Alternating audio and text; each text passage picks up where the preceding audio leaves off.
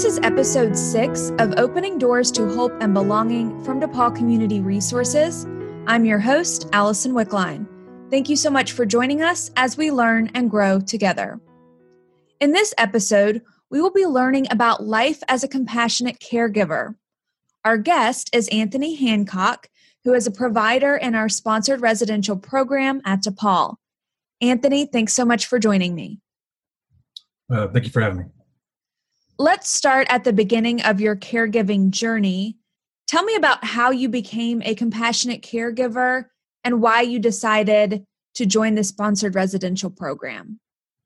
Well, me and my wife had been working together in a company in Southwest Virginia, working with individuals with disabilities. She had a family member who also worked with DePaul and had worked with DePaul for like 20 years. So, she kind of got us into it. And we actually helped her out at first, just doing backup for her and helping out with her guys. That's how we got into it. So it was just kind of a natural step from what you were already interested in and already doing. We kind of just opened ourselves up to the opportunity.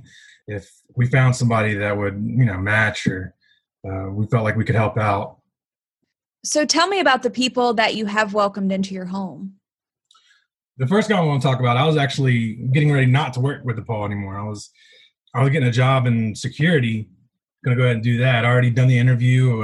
Already got the position.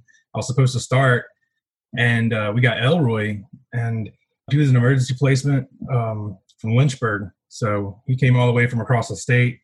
The residential coordinators in Lynchburg actually drove him here themselves. So, when he showed up, he was, his clothes were dirty.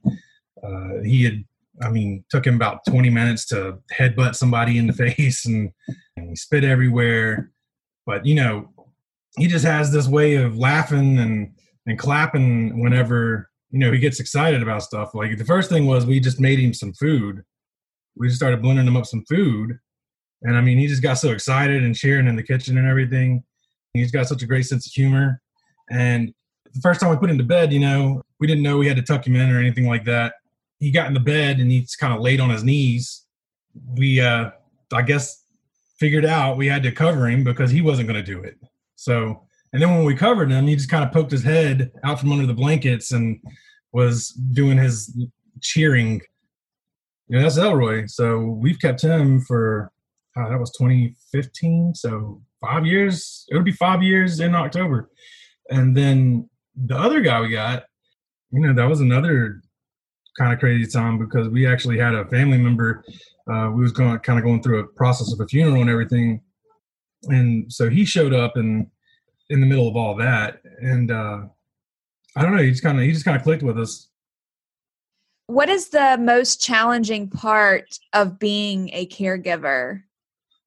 And so I think that's more of, we're really blessed. The guys we've got, we've really just kind of acclimated to, and they've acclimated to us. I've been with them a while, and they're like family at this point. It's just natural. I don't really think it would be the same without them. What would you say is the best part of being a compassionate caregiver? I think one of the best parts for me was last year at about this time, Elroy had finally gotten to a point where he could basically live a full life. When he came to us, he came out of a pretty bad situation. He just hadn't had the supports that he should have been getting for quite a while. So, last year he actually started his day support. He had, the home life. He had the assistive tech. He had everything going for him. That's probably the best part. It's kind of just taking somebody from not getting what they need to kind of making sure that they have what they need. Especially with two individuals in your home, it is a challenge sometimes, and it is, I'm assuming, a lot of work sometimes to care for them and to give them everything they need. Yeah, no, it is. It is. But it's like it just kind of comes naturally, I guess. Is it rewarding to be providing a home for those two individuals to be making sure that they have everything they need? Oh, yeah. Like I said, our guys, I can objectively say that their quality of life has improved many times over from when they came to us. And a lot of that has to do with the fact that we did have really good teams and really good professionals, and just the stability and the consistency was a lot to just improve their day-to-day life. So what is a typical day like for the two of them in your home? Well, although it's pre-COVID and then there's now, so but their day-to-day life is, pretty much just like everybody else. We wake up, we eat breakfast.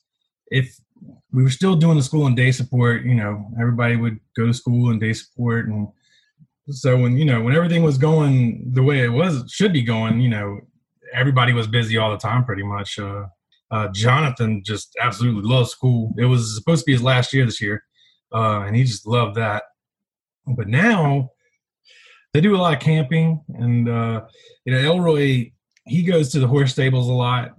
It's kind of quiet out there. It's just me and him most of the time, and he just kind of likes to walk around, and we just take a walk around the stables or whatever. And we have a horse out there that I go and just kind of brush him. I know obviously Elroy was first in your home. Was there kind of a transition period when Jonathan came in? What was that like, bringing another individual into the home? Oh man, I'm thinking about their interactions together, and it's actually pretty funny. Elroy is very patient with Jonathan, much more patient than he would be with any of us. And I think it's because on some level, I guess they understand to just be compassionate towards each other, and Jonathan looks out for Elroy a lot of the times too. And I think it's actually a really good relationship. For anyone who is listening to this podcast, why would you encourage them to think about becoming a sponsored provider? We're blessed to have gotten the guys that we've gotten. And I think that, like I said, if you have the ability to do it, and you can open your home up, and you can, open, I guess, your family up and have somebody come in and take care of them and treat them like family, and then I think you should do it. You should give it a shot, because there is probably somebody that could use it. We certainly appreciate you and your family and the caregiving you all provide at DePaul. And I just want to thank you personally for joining me on this episode. Opening Doors to Hope and Belonging is hosted by DePaul Community Resources, a nonprofit organization. Since 1977, DePaul has opened doors to hope and belonging for countless children, families, and individuals with disabilities across Central and Southwest Virginia. To learn more about DePaul and the topics discussed here, please visit depaulcr.org/Opening Doors Podcast.